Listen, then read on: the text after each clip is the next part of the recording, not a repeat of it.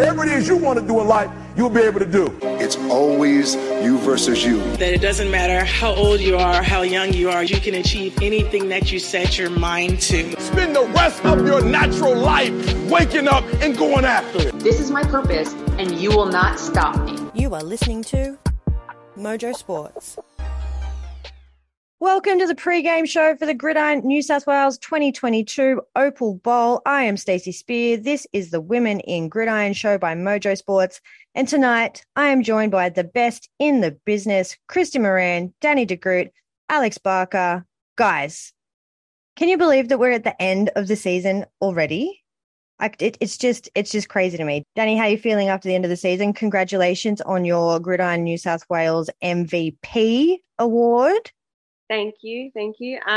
Look, end of season, all done and dusted. Look, it would have been nice to come out with the win on the weekend, but we just weren't the better team on the day, and Rebels have been fantastic all season. So, they were just the better team pretty much all season. So, yeah.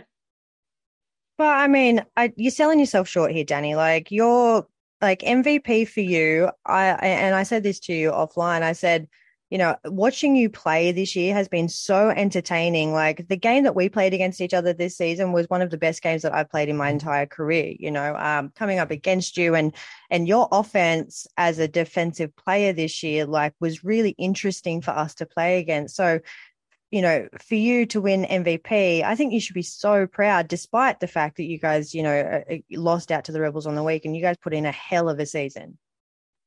Yeah, look, I think I had some good points during the season, and it was nice actually getting the ball through the air a lot, especially for other defenses and stuff, to see the ball going through the air and have a different look and having to, you know, actually, you know, do coverage for pass and stuff like that. So I'm really proud of where our team went this season. But, you know, there's always more that we can do individually and as a team. And, you know, as I'm very grateful for getting, the nomination and the award. We've got many good players in New South Wales. So there's some big contenders that I think also should have got it, but I am grateful at the end of the day. That's right. Christy, you ended up with a bit of an ankle injury on the weekend. Both of us lower leg injuries, mine broken, yours not so broken. How's things feeling? How's the body? FIFO life. How was that for you? Look, it does take a toll, travelling, because most of the travel was done same day as games. I came in in the morning, really early in the morning, 4 a.m. start, and I started to feel that towards the end of the season. Hell, I felt it at the start of the season.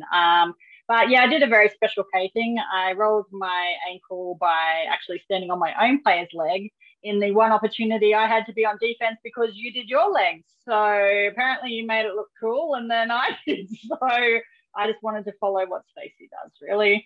You teach me everything in safety there, Stacey. Thanks a lot. Yeah, look, I came off the field with my leg, and next thing I know, I turned my head and you're also off the field limping. And I'm like, I have no idea what just happened. But this is not great. So obviously we went down in a loss to the Raiders on the weekend. Alex, the season that was for us, I mean, we finished third overall, epic. You know, how's the body feeling after the game, covered in bruises, looking at it at the moment? I've got bruises all down my arms and my legs. So that's fun, especially going to the office and walking around. People look at you kind of funny. No major injuries, just a, you know, helmet to the wrist, which is nothing compared to what other people went through. It's just, you know, chump change. But yeah, no, just covered in bruises is a good game. I think we kind of went out fighting, and I think that's all you can ask in playoffs. That's exactly right. I mean, for a playoffs round, it was a heck of a day. Just being able to watch the Stars and the Rebels, and and then play the Raiders as well. Like, highly contested on both games, despite the scorelines being a little bit higher than the game suggested. I think for both teams, for all teams, it was a good weekend, regardless. Before we jump into the bumper show we have for everybody tonight, I just wanted to say that this is our 50th and final episode of the year, and it has been a journey, let me tell you. to be able to come on each week and talk football with some of the most amazing football players in the country has been such a blessing. And guys, I just wanted to thank you so much for coming on this ride this season. Where we started, when we started the show to where we are now has been such a huge improvement. And the feedback and engagement we're getting has been amazing. So again, thanks, Danny. Thanks, Christy. Thanks, Alex, for holding everything together. It's been a pleasure. Thanks for having us. And I think doing the cross-border thing has also worked out well and kind of shown in this FIFO life that we've now had with football. So I think that's a great thing that we're sort of breaking down those barriers and making sure that we talk about all the leagues and, shine a light so that everyone can see what's going on in everyone's backyard. It's great. Yeah, I feel like it's really brought together the community. We get messages and people coming up to us at games talking about the podcast. So it's been really, really fun. And I'm really surprised at how successful it's been. And I'm really glad that we can round this out with the final Opal Bowl episode for the year. So let's jump straight into what is going to be a hell of an episode with our first segment tonight, the breakdown. It's do or die. One game. Got hit in the mouth and acted like somebody took our lunch money. This is what the greatest thing about sports is.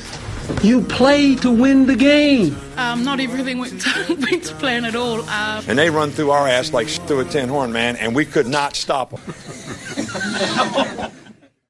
All right, it is the breakdown. It's the Rebels v. the Raiders, Opal Bowl 2022.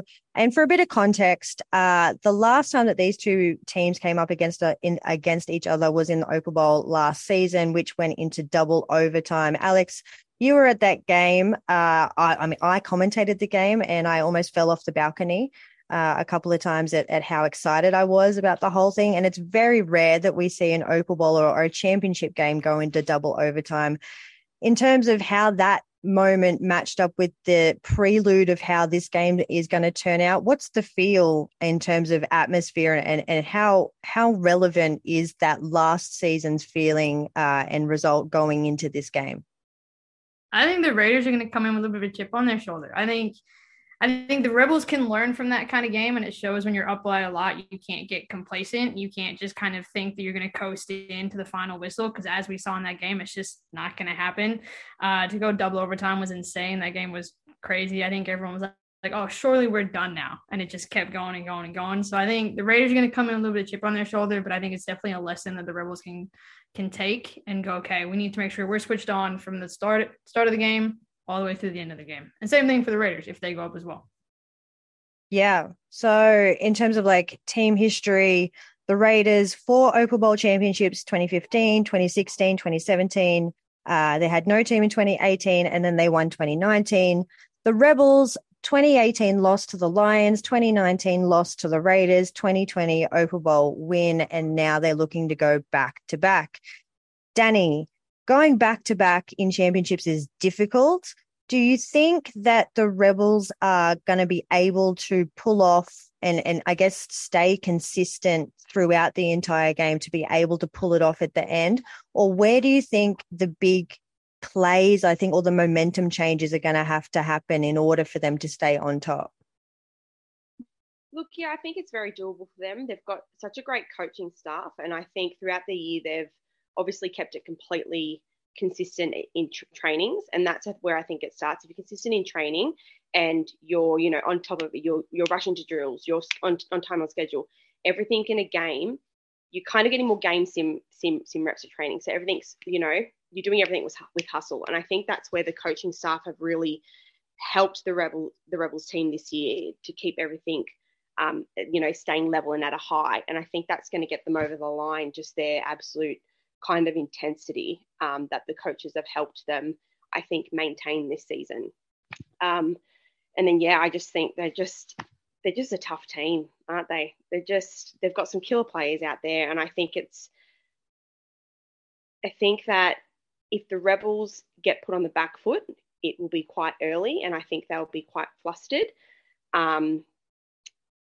But I still think they're going to be able to dig themselves out of it. Their coaching staff are great. They'll pull people off when they need to be pulled off if they're not doing what they need to be doing, and they'll switch it up. And they've got more than capable players. They've got more than enough capable players to rotate people on. And I think that's where they're just going to probably pip the Raiders to post.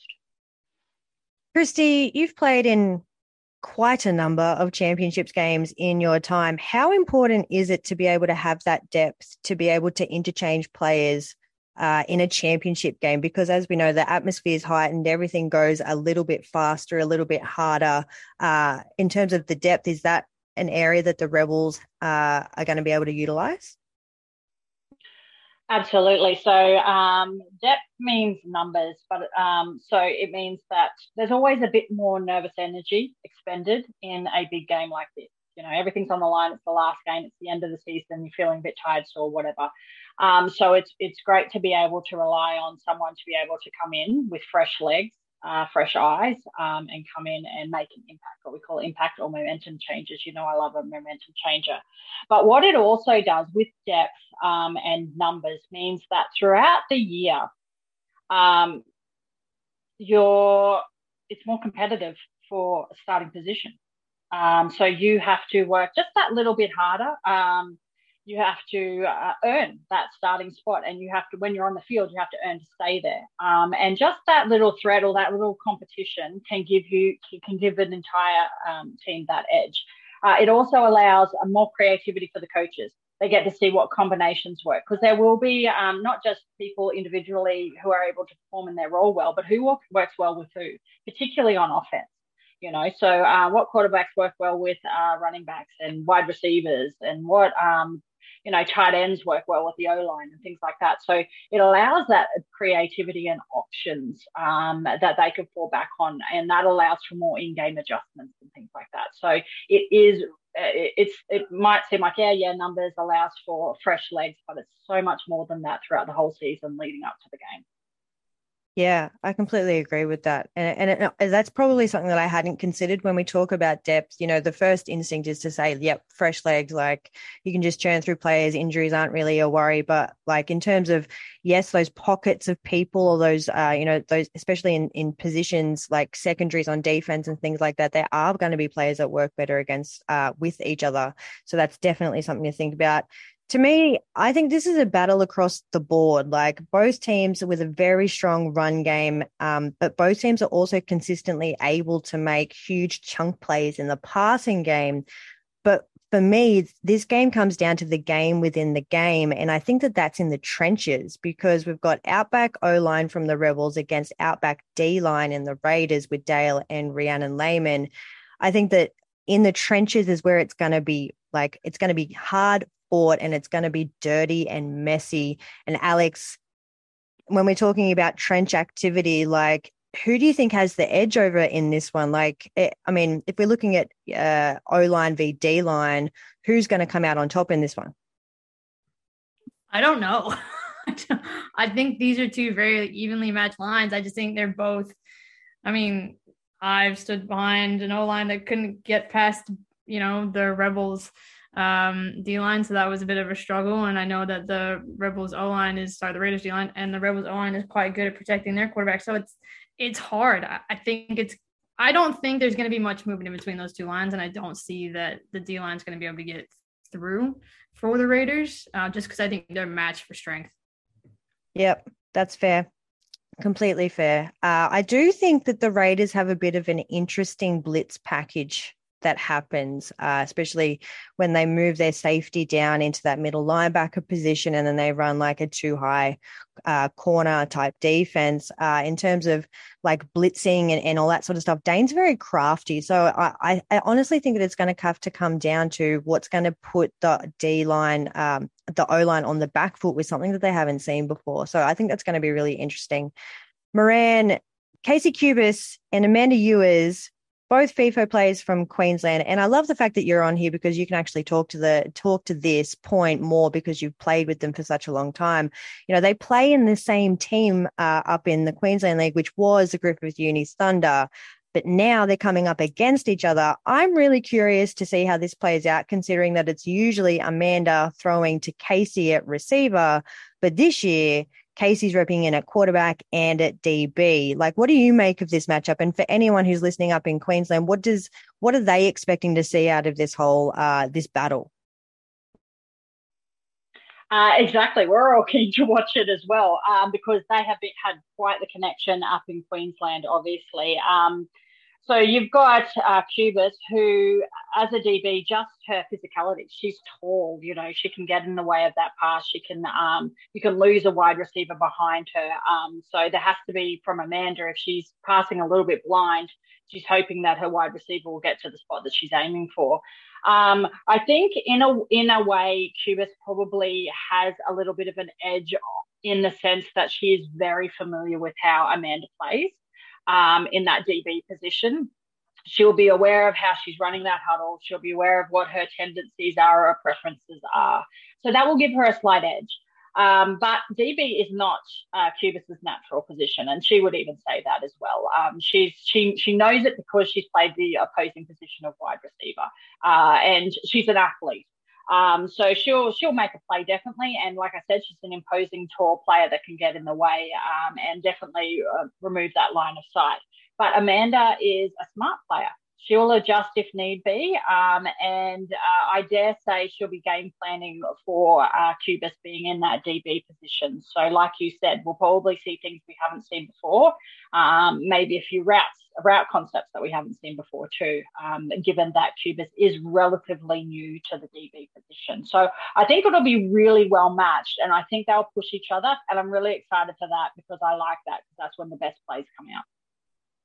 Danny, having Cubis as a DB is a quarterback's worst nightmare. Like as quarterbacks, we're looking, and Alex too, we're looking for that receiver to pop open, just at the back of when that DB is just about to turn their hips, that moment where, as a DB, you go blind for half a second because you can't see the quarterback, you can't see your player. You're just trying to get your hips around to get back in the right position. And that's the moment that quarterbacks need to look for. But when the DB is 6 foot tall, like the trajectory of the ball has to be much higher. Like your angle of release has to be higher so that it floats an entire foot over where it usually would.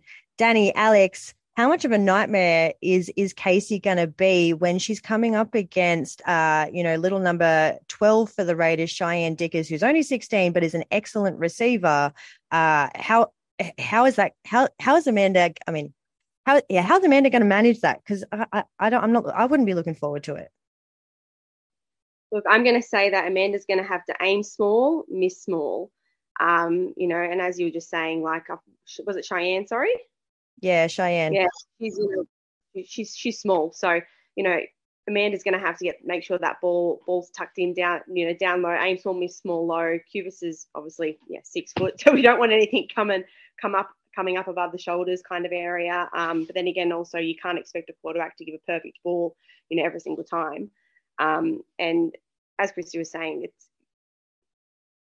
DB is not Cubis's, normal position, but she'll be super, super smart there, like she was on the weekend, and she'll be able to read Amanda. She'll be able to read probably the receiver quite well, and she'll know if the route's going, on a fly, cutting in. She's got that, I think that one, she's like that one step ahead in a way. So I think, Amanda's just going to have to try and, be smart, aim small, miss small. I also think the fact that Cheyenne is so small can actually work in her favour in that she can hide a bit behind Cubis, and Cubis might lose her because that'll be difficult to keep an eye on her if she is small, given the disparagement in height. So where there's a will, there's a way. It's going to be interesting, that's for sure. Alex, are you feeling that we might get one of those moments in this game, like one of those, Casey's been, covering Cheyenne all game, like doing really, really well, and then all of a sudden something just pops out and it pops up for a big play? Do you, like, in terms of the moments that you want to happen in an Opal Bowl, is that kind of one of those moments that you're going to be looking for to go, yes, like that's the play the one, that's what you want to see in a championship game? Oh, 100%. And I'd be telling her to jump too. Like, just jump, fly, whatever you got to do to get the ball so it doesn't land in Cubis' hands. That's what I'd be telling her. I mean, it's fun with football, right? Like, you go all out as best you can and do what you can to try and catch the ball, and that's what every receiver should be doing. But I think she will, as you said, I think there'll be a play where she just kind of pops out. She gets lost. Like it happens when you're small. People kind of miss you a little bit. So I think there will be that play and they'll be able to capitalize on that.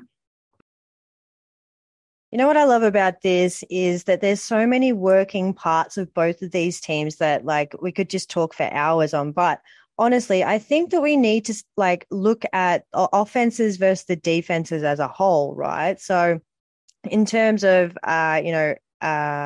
Rebels O-line versus the Raiders D-line, and then you're looking at the offense versus the defense as a whole. Danny, we've spoken about the Rebels defense quite often, and they're just relentless. Like, you as a quarterback, you're stepping back, you're looking straight up, and all of a sudden you've got, Brooke Muggeridge right in your face.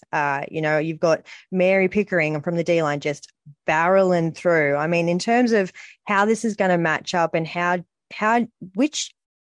which is going to win? Like, is it going to be an offense versus defensive battle, or are we looking at two evenly matched offenses? Are we looking at two evenly matched defenses? Like, I'm just interested to see where all these moving parts are going to fit into. Yeah, look, it's kind of interesting because I found on the weekend that the Rebels secondary was more of a problem.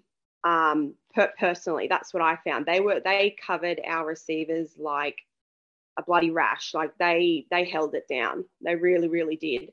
And I felt like, their D-line and their linebacker core didn't play as well as they previously have. And they're a strong unit. We all know that. They flow really well. They're all at the ball. Like it's not just one person coming in for a tackle. It's three other people that, swarm in and just come in and hit you like a freight train. That kind of did happen on the weekend, but I think that where they shone was actually the, DBs and safeties area. So it'll be interesting actually to see if they can level that back out this weekend, even though we're probably not going to see.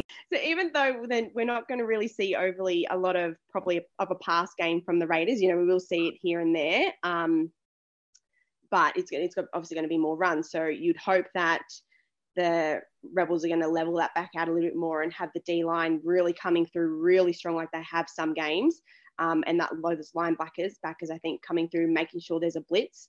I think that's what you kind of want to see this weekend from them. I think they just need to step up their game a little bit more than what they did the past weekend in that kind of frontline area. Yeah, right.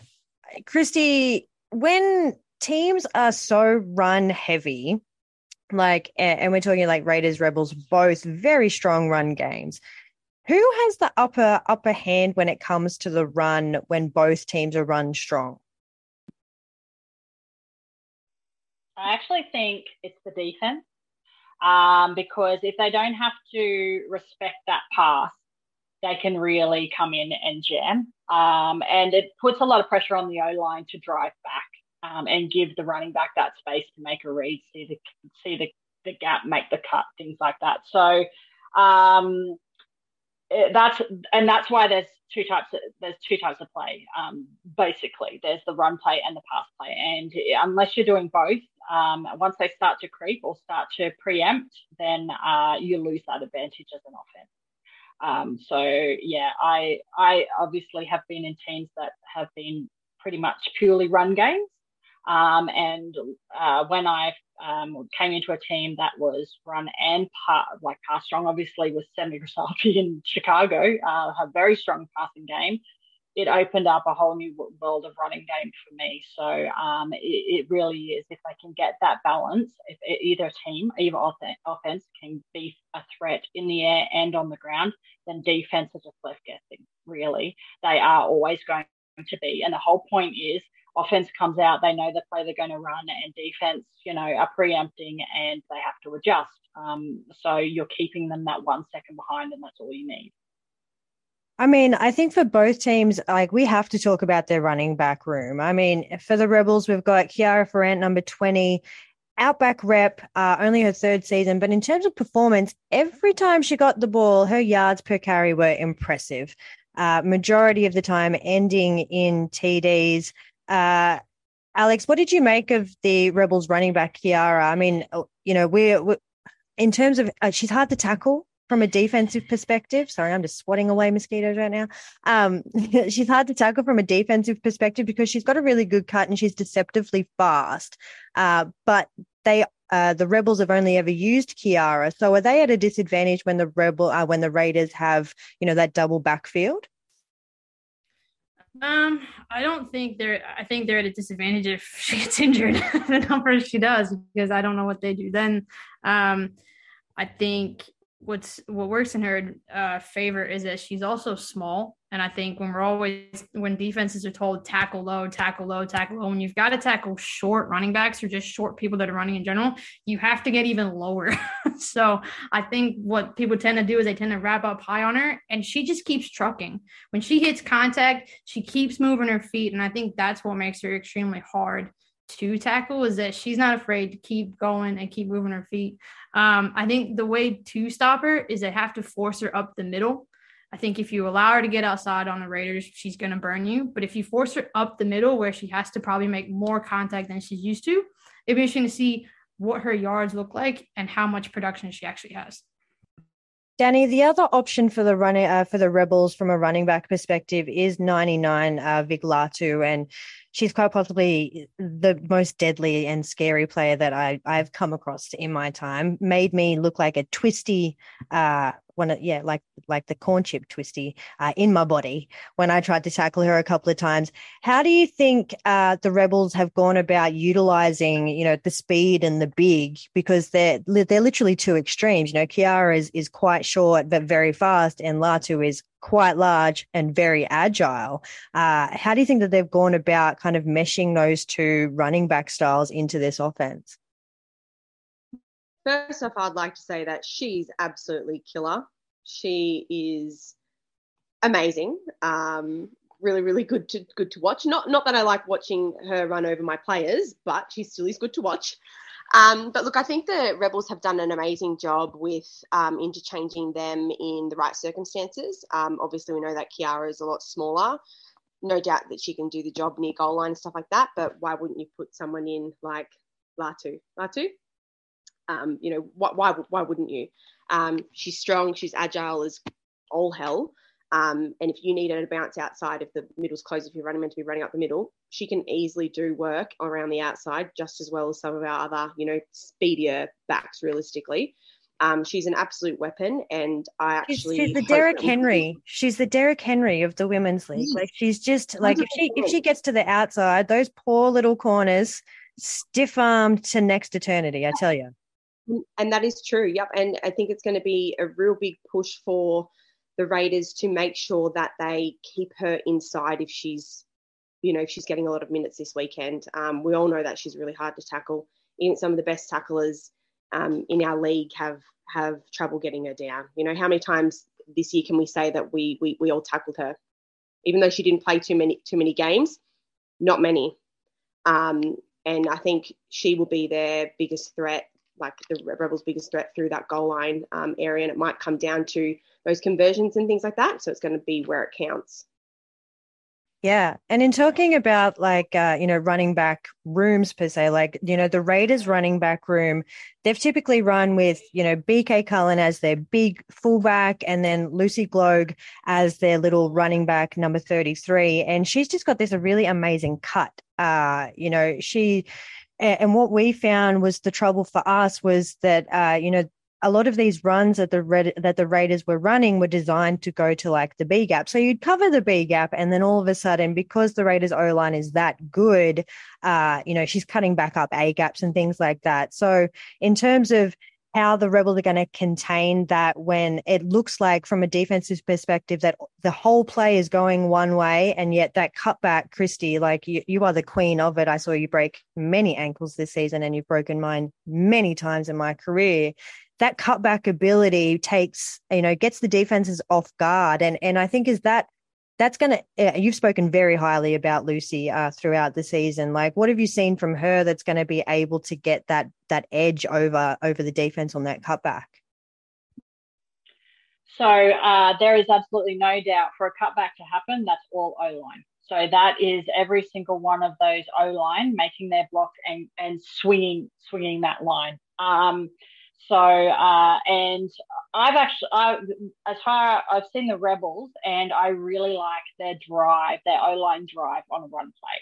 They really push back, and I expect the same from Raiders. I haven't seen as much of the Raiders O-line, but I already know by just the players that they are that they will do that. They're experienced enough to do that. So that gives running backs who have vision, like their running back, a bit of space to see, because often you need to be just a little bit further back, give a bit of space to see what's happening. Now, that means when a running back is cutting back like that, that means they haven't got blinkers on. They're not just running in the direction of the play. They're actually having a little look around. They've got their head on a swivel. That's called really advanced reading, and that's what I love about it, and that's why I've raved about her, because she knows that the play is meant to go right, but she's having a little peek left because she's seeing what her O-line is doing, and she's repaying her O-line with good work, with great yards by cutting back. And what happens is the defense can't help but flow because she's running to one side, to only just use those great O-line players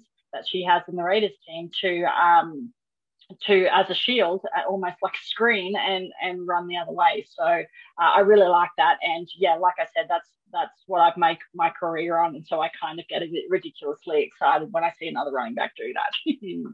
I mean, in terms of, yes, definitely, like that cutback ability is all down to the O-line, because the amount of times that, we played against the Raiders on the weekend was, and me at safety, I was getting blocked by the O-line, and me being the last line of defense, like there was nothing that I could do about it. And that's where that cutback really destroyed us.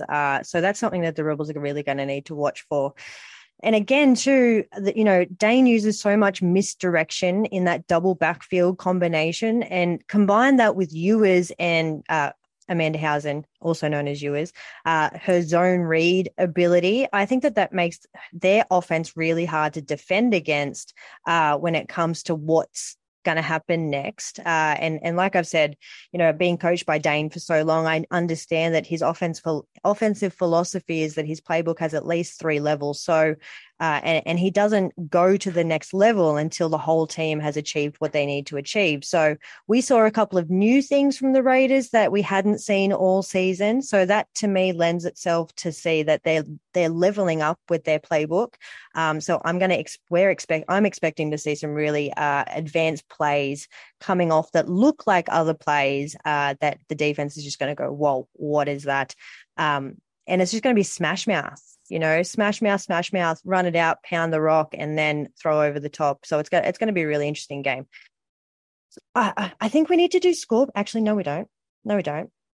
I want to talk about just a couple of other players to watch, because there were a couple. We've mentioned Kiara, we've mentioned Lucy, we've mentioned the Raiders O-line. We've talked about the Rebels O-line with Outback, Chrissy, Kira, and Rue Palu doing a great job this season. Quarterbacks, we've talked about Amanda, we've talked about Casey, but we need to talk about Alia as well, because I think adding her into this Rebels offense, again, she's that extra running back in the backfield. Her talent is that zone read, and I will put it out there. She runs the best zone read that I think I've ever seen in my life, and she's been doing it for a long time. She pulls that ball. She's hard to tackle. She took me for 5 yards. Chariots of Fire style this season. So I think she's one to watch. Alex, players to watch. Who are you looking out for? I'd be a little worried about V. She made my life a little bit of a nightmare. I think, who is it as well on the Raiders? I want to say it's number 11. She can be a little bit annoying. She doesn't really set up in a blitz, but she doesn't really set up like she's going to drop. She just kind of holds the outside a little bit. So it's kind of hard sometimes to read what she's going to do, because if you don't move, she'll kind of come in. But yeah, I think those are 2 players that I'll be watching for, because I just tend to contain the outside of the pocket, and they'll attack when they need to. Danny, players to watch. Who are you keeping an eye on this weekend? So obviously all the Rebels players as a whole, we all know as a whole they're a big threat. There's a few on the Raiders side, but I do just want to quickly give a shout out. I'll do one person, is someone that played really well on the weekend, who I would think that's going to probably shine this weekend, was number 24 from the Rebels. Was it Ellie? Ellie Games. One of those. There you go, Ellie Games. Look, I thought she had a really, really good really good game, and I'm hoping that she's going to continue that on into the Opal Bowl and just really shine. She made what I remember her making one crucial kind of mistake in the game, and she corrected it the next time round. And I thought she had a really, really great game, and I think that she's going to be one to watch if she's going to be continue playing that outside linebacker position this weekend. If they're going to have number 13 out at safety if Pierre's not playing. True, and Pierre not playing could be a point of contention because Pierre is such a key player, definitely. I also kind of wanted to add number 1 for the Rebels, Alicia Rowe. She was out with concussion for 2 weeks, but she's hard. She goes up really, really hard. She's got great coverage. Have to give her a shout out too. Moran, who do you like the look of? Who are you watching this weekend? Well, you kind of stole my thunder. But on the Raiders, look, the O-line, look, and if they can get Amanda time, Amanda's dangerous. And she too can do a good zone read as well. She can sell a fake, and she will adjust to what she sees and pull and run. She will run the ball as well. Now, Alia, very good at that as well. And she will probably, as a QB, get offended when you say that they've got a really good run game. But to me, for a QB, the pass is such a small part of it. And when you've got a QB that will run and will make contact and keep, like, her yards after contact make me as a running back go, oh, that's fast. So I think that's actually a skill set, Alia. Don't worry about that at all. But for the Rebels, obviously on the defense was number 1, Alicia Rowe. I think that she covered in the past in the game last week very, very well, and as a running back I know that she can get low and make those tackles too, so I think she will have an impact game. But thanks for stealing my thunder, Stacey. I apologize. We were talking about this pre-game and I just completely forgot. I got really wrapped up into what I was talking about, so I apologize for that. I'm gonna give someone else just because I stole yours. I have to give a shout out to Cheyenne Dicker. Like, receiver battles for me in this game is going to be really interesting because, again, this season has just brought so much excitement, and it's really developed the quarterbacks and the receiving game and the passing game and the defensive back game across the league. So it's been absolutely amazing to be able to play against some of these amazing receivers. Cheyenne Dicker, like I said, she's a little baby. She played the first game when she was 16 and she versed the Raiders for the Central Coast when she was playing with Central Coast Sharks. So she's been excellent so far. So far she has come with her talent. On the other side of the ball, on the Rebels side, we do have Mackenzie Sevier, who I think has been one of the most underrated receivers for years now. Danny and I were talking, and, that chemistry that you get with these receivers when you throw to them as a quarterback is just something special. And I think that she's always dependable, short yardage, expect to turn that up, I reckon, for potentially a touchdown, because all eyes are going to be flowing over to number 3, Jen Hawk, who fast, gets over the top. So I think that that's where the Raiders are going to be making sure that they're covering deep, because Dane will not have anything go over the top of his safeties. So that's going to be interesting too. Score predictions. Oh, I can't believe this is the last one, and there's 4 of us on the panel, so I have to be a tiebreaker. So that's good if it comes like that. So I'm a little bit stressed about it. But Alex, show us your wisdom. Lead us into your crystal ball, because for the last couple of weeks now, it's been your call, and everyone every week has been, praising your score prediction ability. So give it to us now. Where are we going with this? Yeah, I don't really know where it comes from, to be honest. I just kind of throw stuff out there. I see the Rebels scoring first, and I see them taking the lead for sure. But I think the Raiders will edge up, and I could see it being like a 42-40 kind of win for the Raiders. And I know I'm probably going to get flack for that, but I see that happening. I do see the Rebels going on in front, but I do see the Raiders being able to sneak it off somewhere. I just think Rebels have to watch their penalties and how much they give away. Yeah, true. Yeah, interesting. Danny, score prediction. Who's taking this one out? This one's tough, really tough. Look, I'd really love to go with my heart on this one and say that the Raiders are going to come up with the win by a score also. I think they've worked hard all season. I don't think we've seen the best from them yet. And I think they can easily do it. But I just think that there's probably going to just be a few too many slipped tackles. I think the Rebels will get one over them, only by like maybe 2 conversions or a touchdown or something like that. And I think the score will probably be in the high 30s. Yep. Interesting. Okay. So let's not forget too that the Raiders went undefeated last season and then lost in the championship, and the Rebels are coming in the opposite position now, undefeated during regular season and into the championship. Christy, what's the feel for this one? Score prediction. So what was that? 2 Raiders to win? Was that the prediction? Rebels. Two Rebels. Yeah, so I think it will be a close game. I think 22-24.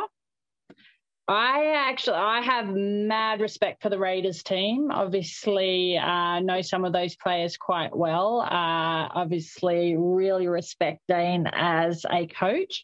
I felt they were a little nervous to start with in our game against the Lions, which meant they were a bit slow to start. We may have got I think we had the edge over them. Let's not talk about my 2 lengths of the field touchdowns brought back. But Rebels seem to have this ability to kind of sneak away at the end. They kind of sneak away at the end. So that's why it could go either way. But I am going to say 22-24 to the Rebels. Oh, 3 Rebels, no Raiders love so far. All right. Oh, okay, well, I said Raiders. You said Raiders? I said Raiders by 2. I'm giving the Raiders some love. That's why I said I know I'm going to get flack. Okay. Oh, okay. It's 2-1. 2-1. Okay. All right. Okay. I'm going to go the Raiders, but I also think that it's going to be tight. So I don't think necessarily 2 points in it. I think that like around the 20, 28, 22 mark could be the go, but I think it's going to come right down to the wire. And you know, I love those stories, especially in movies where, you know, it's the game and it's tight all game and it's like the last 2 minutes and, you know, all of a sudden something magical happens and then the underdog wins and, you know, that whole love story. I love that. That's my jam. That's what I live for. That's why I play sport. So that's what I'm going for. It's going to come down to the very, very last couple of minutes, if not the last minute or so. And then the Raiders will take it out. And I'm going to even go so far to say that, you know, sealing it could be an Amanda Ewers sneak into the end zone, completely possible. So I think that's how it's going to turn out. We're going to find out on the weekend. And, you know, anyone who's listening to or watching the live stream, because it will be live streamed, will be hearing the lovely Alex Barker commentating the game, along with Beck Baldwin, who was on our show earlier this year, took some time for maternity leave, couldn't join us tonight, but she will be on the Gridiron New South Wales live stream for the Opal this weekend, Saturday, 9 a.m. Very early game, 9 a.m. championship game. Oh, I mean, you got to get up super early, like. Moran, you probably be used to it. FIFO life now up at 4 a.m. start. So this would be easy for you. Like, yeah, this is a good game for us, but 9 o'clock is going to be a bit rough. So I think we'll see some rust in the first couple of snaps or two, but then it will come together after that. Hey, we're going to talk all about that and a whole bunch of other things. What you need to know tonight. Sincere apologies to Matt Damon. We ran out of time for him tonight. We'll get him on the air again soon. Oh, my boss is singing closing time. Maybe that's what you're hearing. Let's wrap this up with our final segment tonight. I know it's been a long one, but I don't think that we can go past just giving a shout out to a couple of memorable moments this season. So rapid fire tonight is memorable moments of the season. Alex, kick it off. Memorable moments of the season. What do you got? I think it's just kind of having the fly in fly out players kind of join the comp. I think that really lifted the competition. It lifted the play for all the teams that were able to play with those players. It lifted my spirits. I enjoyed my coffee runs in the morning, picking up Christy and Cody. So yeah, I think for me, that was just kind of the highlight of my season, having those players come in, that experience, and watching people that share that passion for the game. Danny, memorable moments for the season? Mine's also not quite a full individual one, but mine is actually seeing all the rookies this year actually quite stick it to all the veterans and not really look like, they were rookies, I think. I think everyone played really well, and I think first thing is that everyone's, from what I understand, all rookies are coming back next year. So that's my best kind of memory, most memorable moment is that, we got players coming back. That is so good to hear. Also, remember all moment, Harry Potter reference if you don't get it, but also love the word. Going to start using that. Yes, rookie players coming back is such a huge thing. Recruitment doesn't stop. So for anyone that's listening to this now, remember this for when we're talking about football again in a couple of months. Always be recruiting. Always be recruiting. Talk to people at the bars. Give people these episodes to listen to just so they can hear about our community and how awesome this game is. So rookies need to come back for our sport to keep growing. So that is excellent news.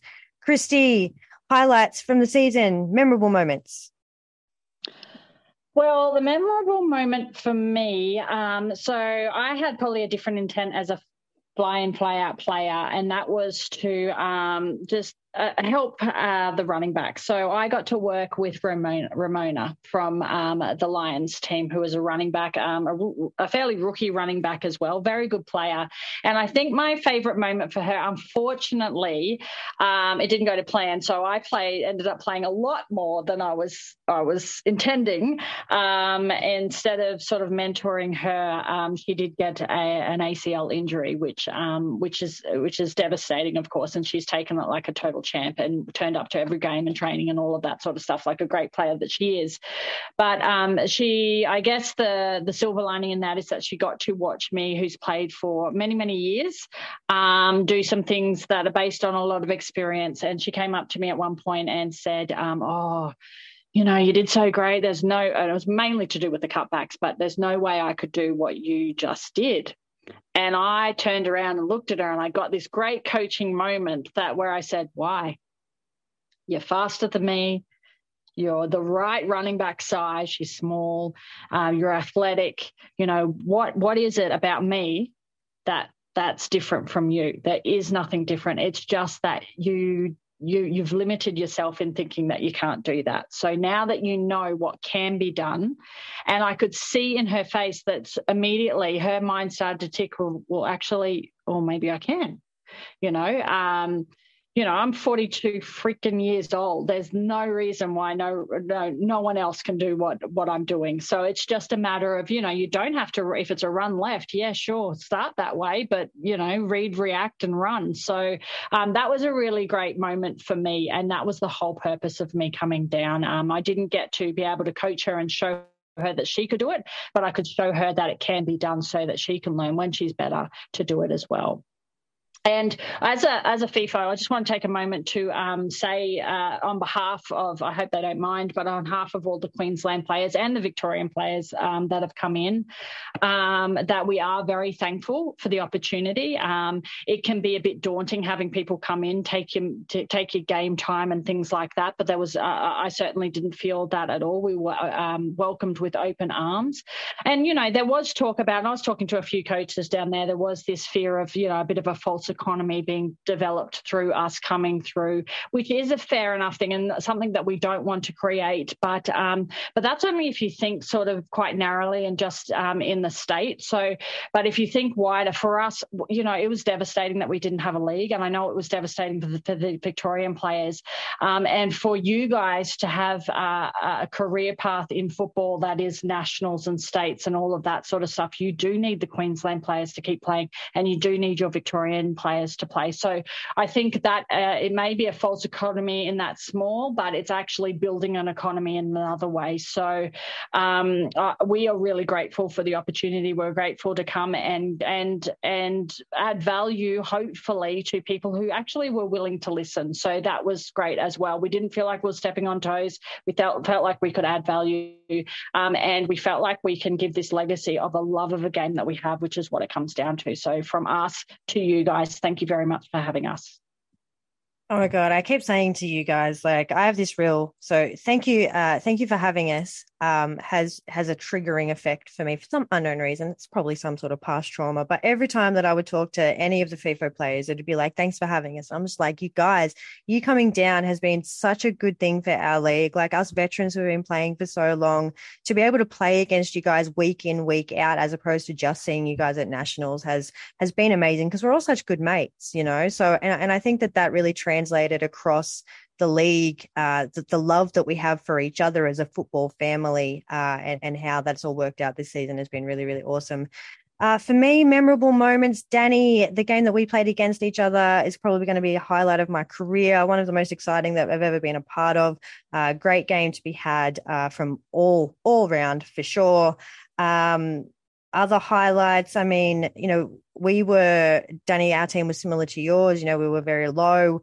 We brought together a team that was failing up in the Central Coast. And then still, even then, we lost so many to injury this year that we were playing with 10 on the field at times. So for me, that I haven't played a season like that before. But to do it with a team that was just so willing to go above and beyond for each other was really, really special.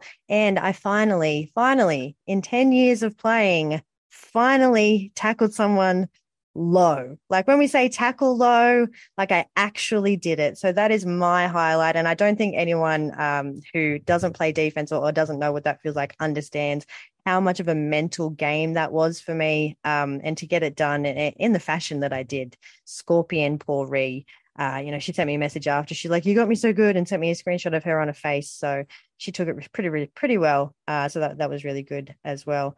But guys, last episode of the year, Opal Bowl, end of the season done. We will be back for season 3 next year. We're going to take a bit of a break. We're going to do some planning. We're going to get all our ducks in a row and wait for the news from GA around what is happening with nationals and future competition for us.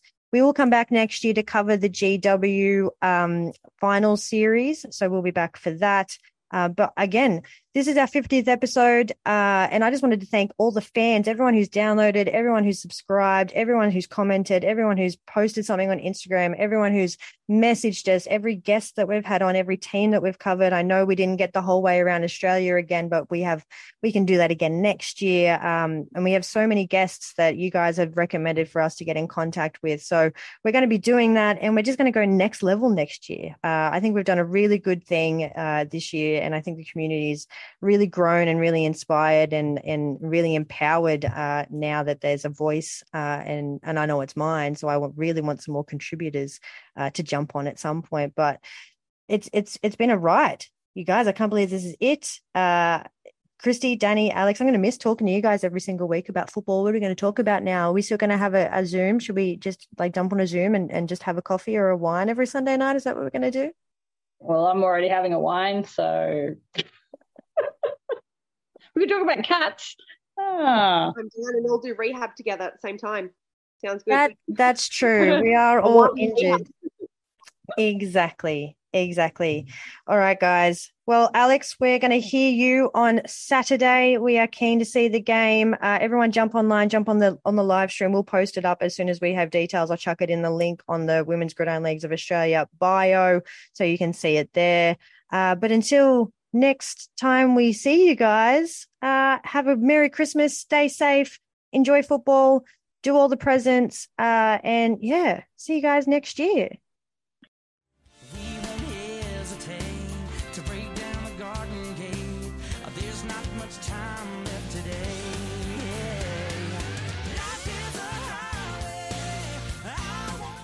You have been listening to Mojo Sports.